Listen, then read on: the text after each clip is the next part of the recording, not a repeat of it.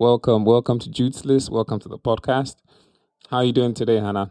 I'm really good, thank you. As I mentioned to you off the record, it's my birthday soon, so just preparation for that. Just grateful for life and just looking forward to a prosperous month, basically, off work, traveling and exploring and spending time with loved ones and being in hot weather. It's coming at a really, really good time. Sounds like you've got a great plan. Yeah. I mean, not too planned. And that's what I love about it. Like, some days are fairly free, but then something will always pop up. And, I love the idea of stillness and mindfulness and just looking after myself, really. And that can even be a schedule within itself, just not having too many things on the to-do list and just doing whatever you want to do. Sounds good. So before we move further, could you tell us a bit about who you are and what you do? Where did you grow up? I'm Hannah Ajala. I was born and raised in East London, and I am the last born of 6 and the only girl. So I could definitely say growing up, I had to fight to get my voice heard because I was literally in a house surrounded by men. It was literally me, my mum, and 6 other men, including my dad. Very joyful childhood. And my birthday is in July the 11th. And I was just randomly thinking back to, adding to the reason why I celebrate birthdays so much is because it was a really big part of childhood. Even with the little money we had, there was always like a little cake from our local bakery. And there'd always be jollof rice, chicken and supermalt on the table. And that to me was like, we are so rich because, honestly, not one Was that a birthday tradition? could go past and it wouldn't be celebrated. Was jollof and super malt a tradition? Always. Yes, so it still is. It has to be. It's a really big part of the tradition. So yeah, I think that is just a snippet of a very blessed childhood, just to be surrounded with love and to be embraced with knowing that, coming from a Nigerian Yoruba household, it's not a must to be a doctor or a lawyer or etc. And I guess that is what even inspired me further to embark on my career path. Growing up, I aspired to be a few things, which was cool. Okay. Can you name them? Yeah. So my mum retired a few years ago, but she was a staff nurse. And I just remembered seeing how she would get ready, put her uniform on. She would have a little watch. Her hair was always so cute and curly. She'd put the lovely powder on, and whichever perfume she would wear would always be so gorgeous. And I saw that and I just wanted to be that. And then I realized I'm not really a squeamish person, but the idea of constantly looking after people, I'm not too sure. And just not knowing what it would be, if it's, something to do with blood or I don't know. I think in my early teens, I thought, nah, not for me. My brother David is a Hollywood international actor.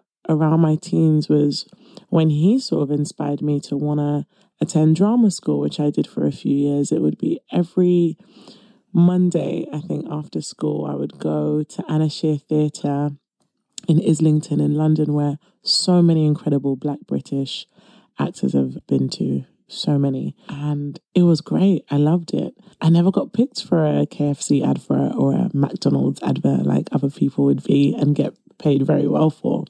And then I also realized I wanted to spend time with my friends after school. So once I realized that, I thought, this isn't actually something I'm passionate about doing. It's something I feel like I have to go to. What age was this? This was from about the age of 13 to 15. And I spoke to my parents and I said, I don't really want to do this anymore.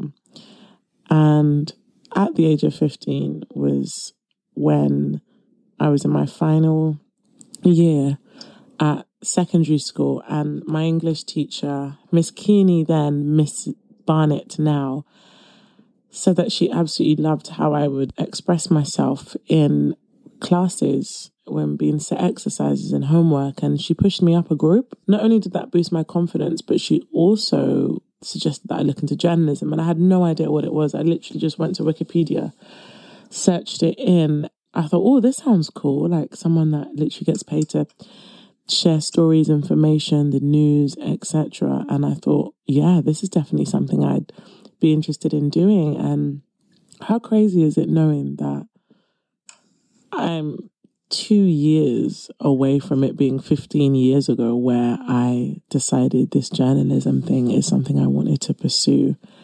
And it's always been in mind. I wouldn't really say it was anything that I was extra proactive about until I went to university.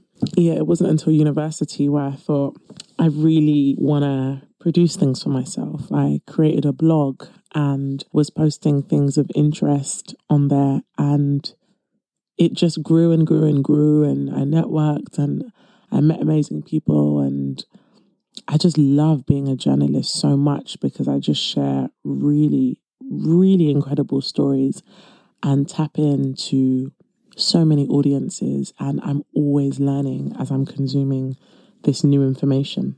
Okay. Is this something your parents were supportive of? Yeah, they actually were. I don't ever recall there being a negative remark. I think it was just more so, okay, you say you want to do it, so show us how you're going to get there. You know, I didn't have the clearest idea in the beginning, but I think once I started investing in myself and my brand and, you know, learning more about my skills and strengths is what further encouraged the confidence for me to want to work in the industry. And, you know, journalism is literally a different story every day. So you're always learning things about yourself. So I think that's the approach that I went with, especially with my parents, to let them know that this is something I'm learning about also. But I'm very, very confident that I will soon work for the world's biggest broadcasting corporation. And lo and behold, that is what came into fruition. Okay. So let's backtrack. How did you land that job? And then what did it mean for you? I had graduated in 2014 and I submitted my dissertation in May of that year. I called it my deathsertation because it was just so exhausting to do, but thankfully I completed it. And what was it on? It was on Nigerian masculinities and how it challenges gender roles. Something along those lines. It's been 7 years and I've just not read it. It's not that I need to be bored to read it, but I feel like that was a different Hannah 7 years ago who was a very underdeveloped journalist at that time. So maybe one day, or maybe I'll give it to someone to read and they can let me know their thoughts. I submitted that in May, and in September of 2014 when I was graduating. So I basically saw the time between May and September as a soft deadline to get a job. I was obviously working part-time and, you know, admin jobs during the summer, but I made sure it wasn't full-time. And I say that with privilege of not having to pay like rent and stuff in the household and just still being able to meet my friends and enjoy a summer and not feel too pressurized. But I was still applying for roles. I even went to Ghana of that summer, your neck of the woods, Jude. And that was my first time in Ghana. And it was the most incredible time spent ever. I was there for over a month. And I actually worked for a TV station called TV Free because I really wanted to get that experience in the bag. And these were things that I felt would help me to land myself in that position of getting that job. Come back to the UK, still applying. And I remember getting 2 rejections for 2 other roles. But for this one, I got invited for an interview. It was like a pre-interview before the actual interview. The pre-interview just to get an understanding of my background and expectations for the role. And the actual interview was literally speaking to me about the job.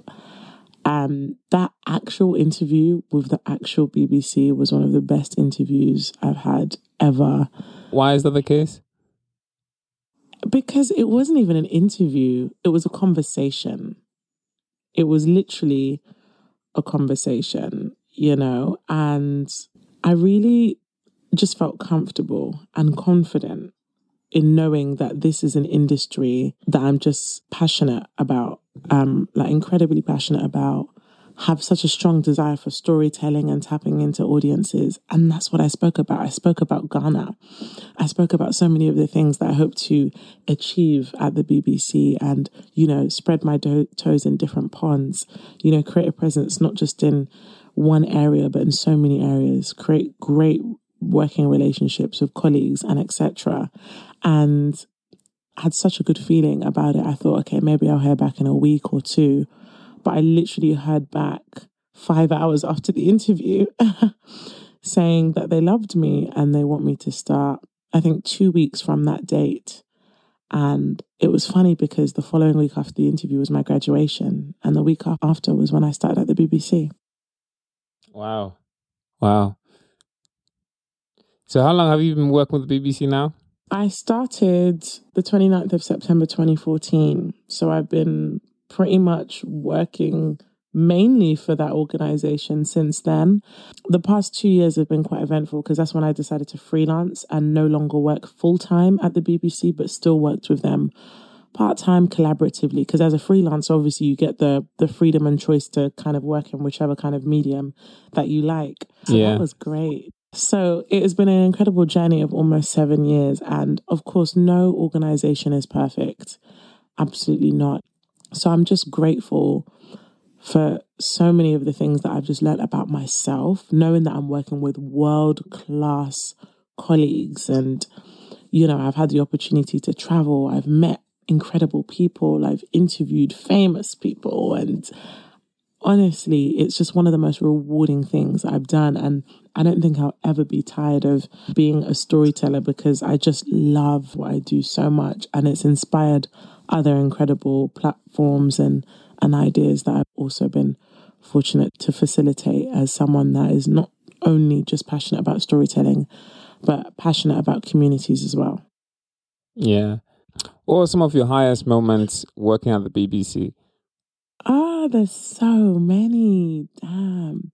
Highest moments is realizing the core of my strength to work on an international news program, meaning that the hours were literally 24 hours. So I would work night shift, day shifts, late shifts, 10-hour working shifts, seeing the mice in the building.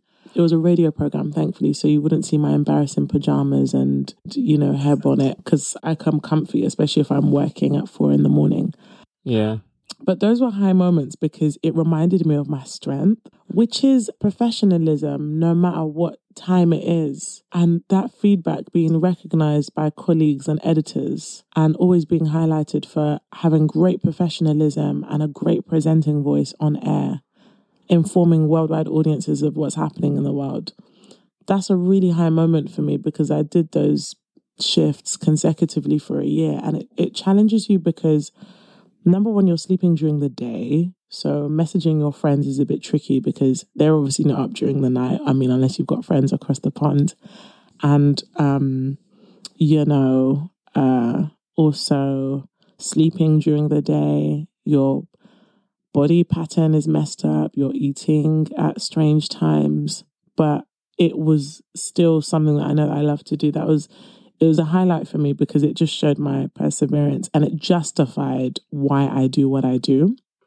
Okay. And then there's random moments, like having the most loveliest, warmest conversation, hugs, chats, and selfies with Samuel L. Jackson in the work building, or Tom Jones to Sophie Ellis-Bextor to One Direction to Ed Sheeran to Idris Elba. Just really random, sweet conversations to Kendrick Lamar asking me where the toilet is.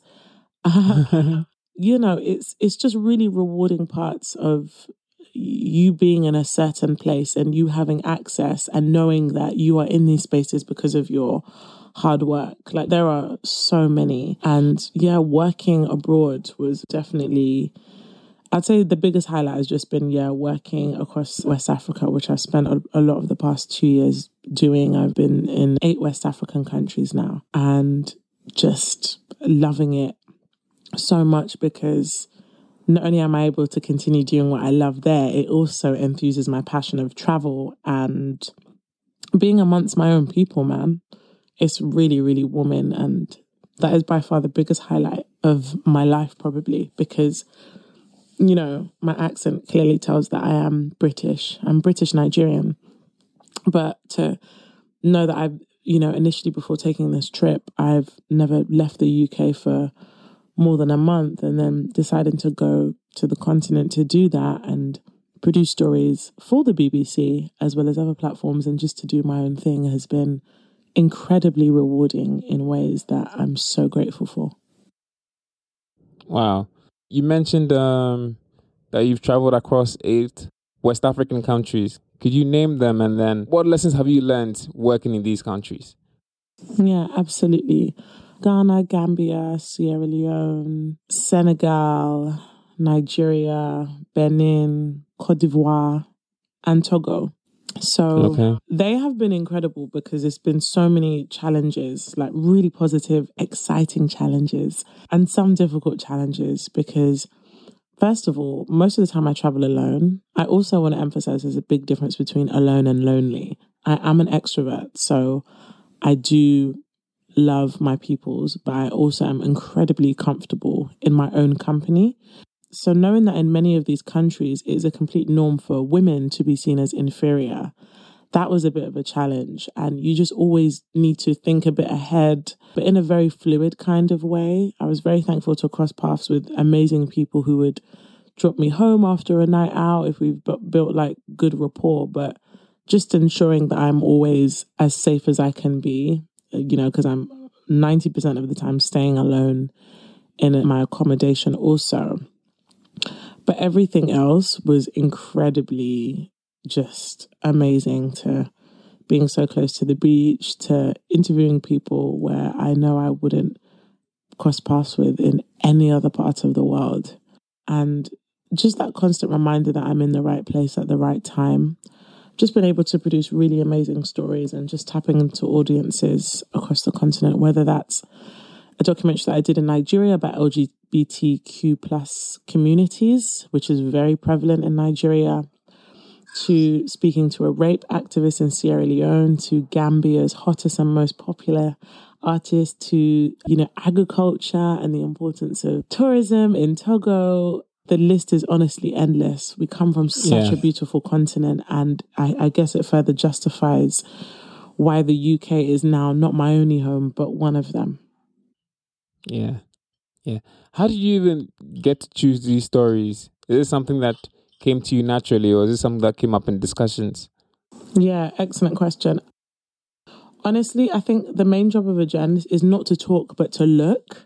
Like, we're always looking for stories. We're always scrolling through those Instagram feeds and on Twitter and, you know, seeing what the conversation is in many of these places. Like, we're always on the lookout. And yeah, I guess it's just great to obviously be connected and to know that, okay, this is a country that I have an eye on, I want to check out. I would literally just search it up and connect with journalists in that country, or find some travel bloggers as well, because again, I do some traveling, and just to build those conversations, just to get an idea of what's on the ground. It could even be a random article that you come across as well and think, oh, hey, I want to know more about this.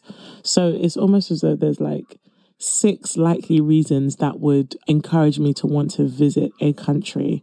I know many people have, you know, like a really big target to want to visit 54. I think I've only been to 14 African countries, but it's not even like a target. I know it's something that will 1,000,000% happen before the end of my lifetime, God willing, where I'm able to visit all, because I've learned so much about it. I worked in the African department at the BBC before I went freelance, and I was literally consuming all of the politics, you know, finance, stories about female empowerment. I was learning so much about these African countries. I feel like the only missing piece was for me to physically go there. Okay. So at this point in your life and in your career, what's one thing that you've wanted to do that you haven't done yet? Ooh, excellent question, Jude. One thing that I haven't done yet is probably like an investigative piece. And it's quite interesting. I would say I haven't done an investigative piece because I don't think it's a fear. It's not necessarily my main area of interest, but I have been offered it a few times to work on stories about it. but I politely declined just for the sake of my safety. I'll give you an example. I'm sure you definitely heard of the Sex for Grades documentary by BBC Africa. Yeah. And that was absolutely huge because it focused on Nigeria and Ghanaian universities, which clearly the whole continent and even beyond the continent could relate to, because it's a growing problem of, professors and working professionals in these institutions luring students for sex. And the presenter / reporter of that, Kiki Modi, who's an incredible journalist, faced so much wahala, death threats, trolls, had to go into hiding practically. And I have several other colleagues who have gone through that as well. So I guess I count myself lucky in knowing that I don't really have a strong desire for that. But I have been asked very recently to work on these investigative pieces where I would literally front it for really big platforms, but I don't have a crazy interest in it. And one of the reasons is just for my safety. Because I think people forget it's not just the journalist that's going out there and do it. That production team is more than likely to be about 10 plus of them conducting the stories, getting the script together, producing, finding the contributors, finding the people to interview, finding the location. It's literally a village to make a story. And knowing that there's almost that vulnerability of once your face is out there, people think they have the entitlement to do so.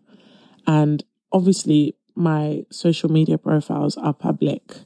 And with that in mind, that means that when I need to speak my mind, I do have a private Twitter account that I just tweet. Because if anyone wants to get into an argument with me, then they can do so. So I just share some thoughts about world politics and just and stuff. But mostly I just talk to my friends about it, because I find that social media can just be so horrid. You tweet that you like oranges and someone will tell you why oranges are disgusting and bananas are better. I just don't have time for that energy. So I don't even post like that on social media because I'm just thankful to have people around me that I can just talk to in person. And if I really want to tweet about something, I'll just use my other account. Not anything controversial, but just stuff that I just don't want to discuss with people if I did it in my own personal page. Yeah, so that's definitely one thing that I haven't done yet. I'd be open to it, but I guess it really depends on the context, because the moment you do something investigative, you're opening up a can of something. It may not be a can of worms, but you just don't know. You just don't know. Yeah. I get the sense of what you're saying. In your line of work, safety is definitely a main concern, right? Even with travel, doing interviews. Is this something that comes up quite often for you? Yeah, and I think especially as a traveling journalist as well, you just always have to be very wise with your movements, and as a woman especially. So again, very thankful to have built rapport with people that I hadn't even physically met yet, and just to ask every question. I literally had documents on my online drive with whatever tips and advice they would say. So things like, okay, where's a safe place to stay? Does the street have street lights? Which is very common in many West African countries to not have street lights in several areas. Is this place safe to go to at night? Do I need to be mindful of what I wear on a beach chair? Literally just asking, even sometimes strangers online, like on Twitter or on Instagram, if I see someone's there. And that will kind of give me a bit of confidence in knowing, okay, so these are things to prepare for, these are things to pack. I did take some self-defense lessons before leaving the UK, and I did buy pepper spray. You know what, I'll be honest, it's a shame that I even have to say that, but by the grace of God, I've not had a reason to use either. What lessons did you take in what? Karate?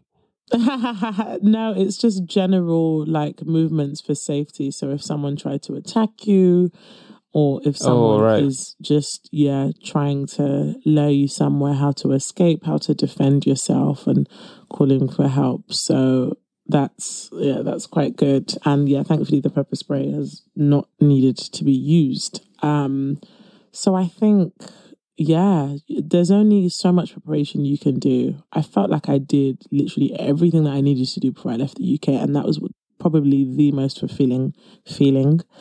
I definitely overpacked unnecessary items, but again, that was the first time going away. Okay. So there's only so much you can prepare, but just doing as much research as you can and asking as many questions as you can never go wrong with that. Yeah. I want to come into details more of your work, but before then, I want to ask, who's your icon and why? Why are they your icon?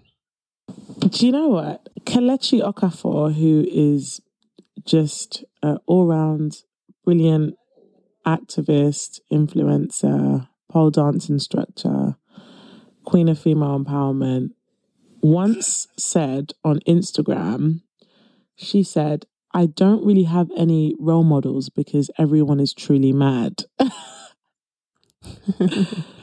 So she said that, and I kind of resonate with it.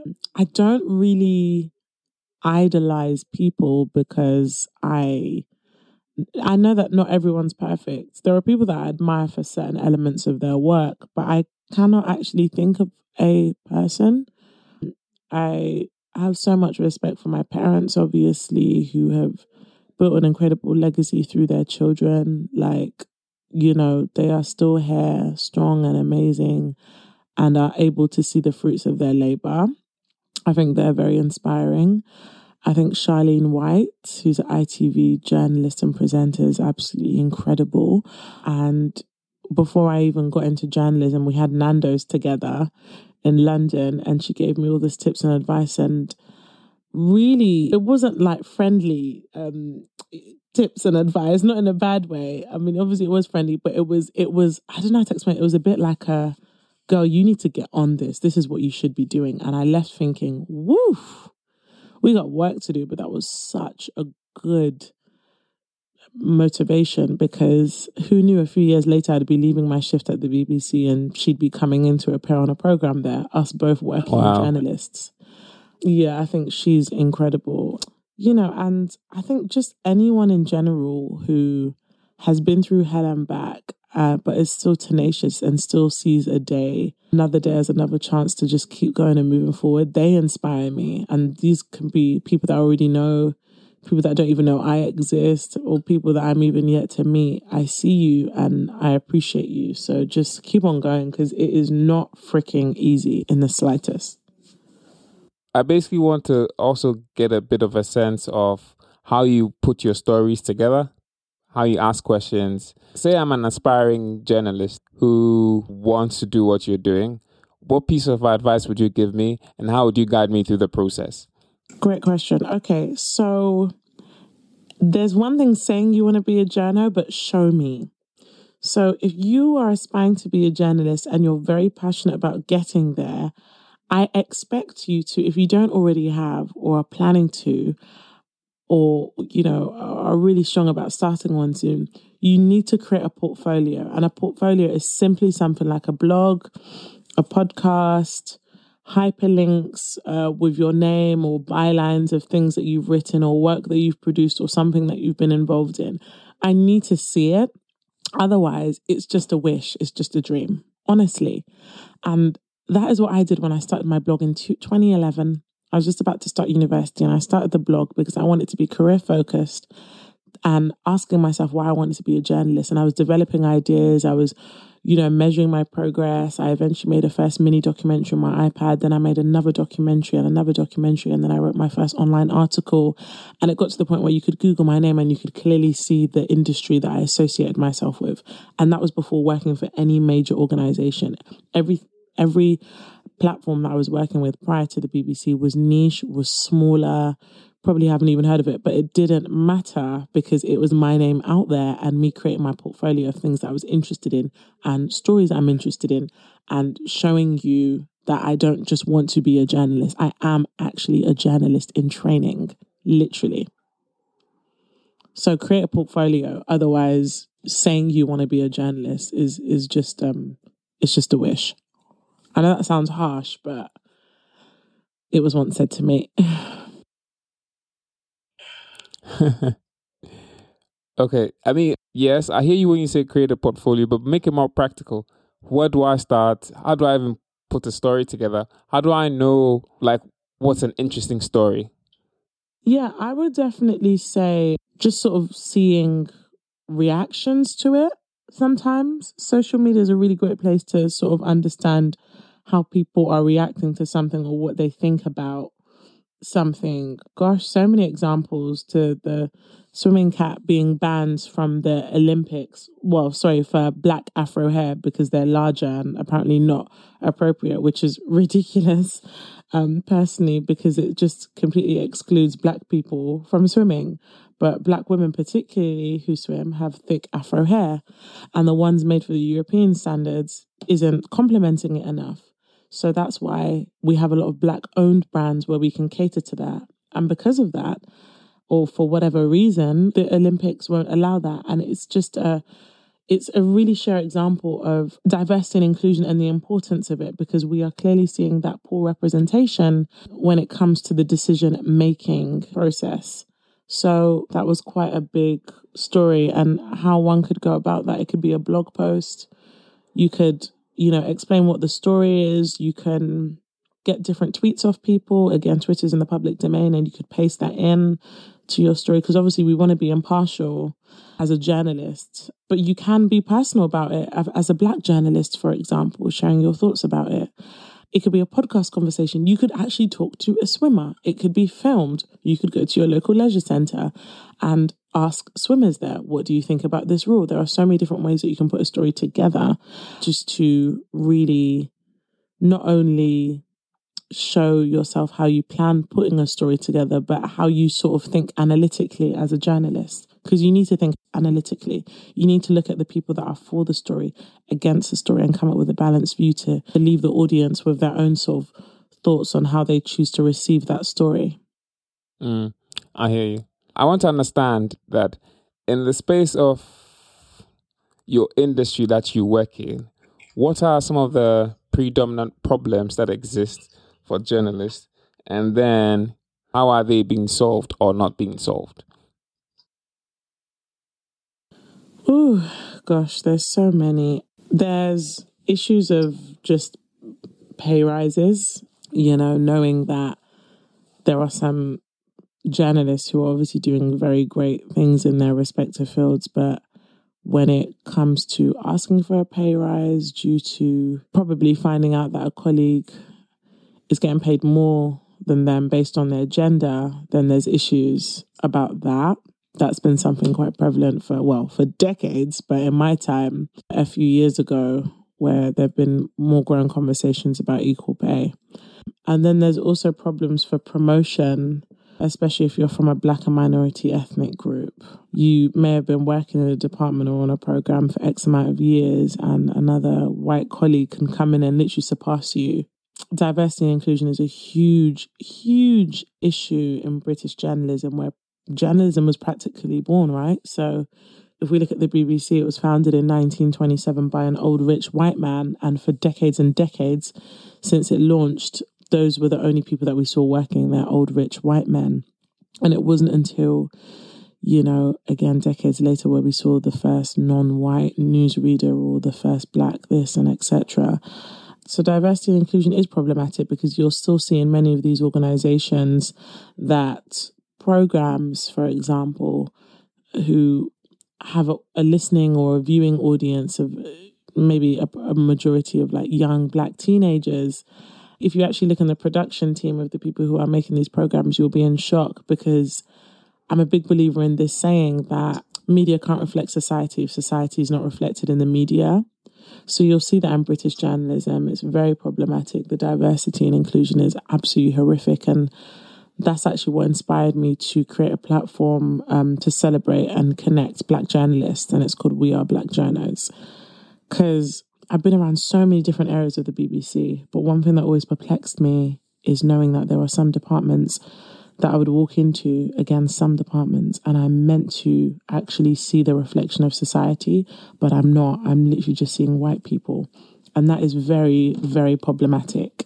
It's definitely something that a lot of people are aware of, but I think they're looking at it in the sense of a elephant in the room kind of situation. So yeah, there are many issues, and those are a few of them. Okay. What's your greatest loss, and how has that propelled you to where you are now? Oh Oh, God. I'll probably say my grandmother, who passed away February 2020, because she was just such a great instrument in my life and really connected me with Nigeria. I first went to Nigeria at 3 months old, and I literally went back and forth throughout my life. And she was always, always a big part of that, like always. And I'm so, so grateful to have done a film with her. So she passed away at the age of 108. And I did a film with her. I know. I did a film with her called 7 Questions to My 107-Year-Old Grandma. And that's one thing that I'll just treasure for the rest of my life and show my future kids, God willing, and just, you know, her life lessons. And yeah, that was probably the greatest loss, because it was so nice just having her around. It was just so nice having her with me. Like, she was just such a joy, so strong, so mobile, still cooked for herself, was able to wash herself, and great eye vision, and always remembered me. And, you know, yeah, she was the greatest loss, because, yeah, she was just such a precious kind of person to not only have in your life, but to say, wow, like, you're my mum's mum. Like, if not for you, I wouldn't be here. Sorry, just getting a bit emotional. But yeah, that was the greatest loss, but the biggest blessing. Wow. So where is this video? Is this online? Yeah, it's on my YouTube. So if you just search Hannah Ajala, 7 Questions to My 107-Year-Old Grandma, it will be there. Okay. And for our listeners listening right now, what's one of the lessons that resonated with you the most? From her? Yeah, from her. From her is honestly just show love to anyone and everyone. Honestly, it's so simple, but it's just so powerful, because I posted this on my Instagram the other day. I'm going to find it, because I think it's so important, of course, to spread positivity and etc. But I understand the meaning behind, oh, live every day like it's your last. But I feel like there are other quotes that are way more powerful. And this one says, every single person in your life will have a last day with you. Since we don't know when that day will come, make all of your interactions beautiful. And her saying, love on each other as much as possible, I think that is what it kind of reminds me of that. Like, there's so many different ways that you can interpret it. Life is fleeting. People are going. And not even just people that you're close to. I just think associates and anyone, just always just show love in whichever way that you can, because it speaks so much of you, and you don't know how you can change someone's life just by doing that to them also. Yeah. Awesome. At this point in your career, what's the legacy that you want to leave behind? Yeah, I want to leave behind the legacy of short-term pain, long-term gain. I know a lot of people are really craving that overnight success. People want to wake up with £50 million in their bank account. But the pain and the discomfort and the sleepless nights, it will pay off. It really, really will. And secondly, it's your attitude and it's your character during the trial that will determine the outcome of the testimony. Honestly, just don't feel like you're not enough or you won't achieve the things that you want to. I think everyone kind of has those negative moments, but it should never be a reason for you to give up. You know, at the end of my life, God willing, when I'm old and grey, I don't want an ounce of potential left in me. I want to have done everything that I said I wanted to do or try. I never want to look back and be like, oh, I should have, or I could have, or I was nervous, or what would they think? You know, I don't want an ounce of regret left in me.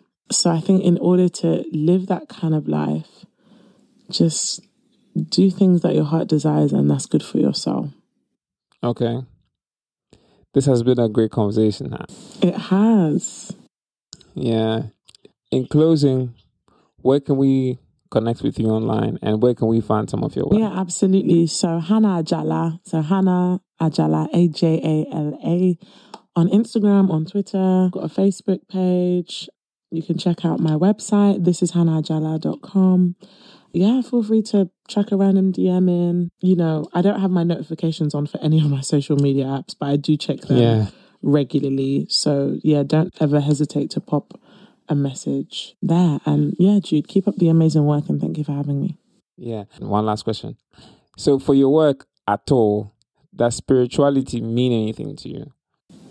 Yeah, absolutely. Because, I mean, you can imagine during my travels, I've spent so many time with people from different spiritual worlds, if we call it that. The world is too dynamic and too incredible to have just poofed out of nowhere. I'm still learning and unlearning so many things about faith. I am a Christian and I absolutely just love the peace and joy that I feel through church and through prayer and through worship. And I think it's just so important to find your truth and whichever way edifies your soul.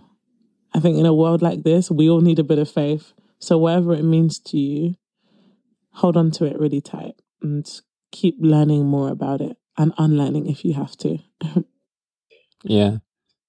So what does faith mean to you? Faith means literally walking up a set of stairs and you don't know if the next stair is going to be there or not, but you're just going to go with it anyway because you have that much faith that you'll make it. Wow. It's been a pleasure. Thank you so much. It has. Thank you, Jude.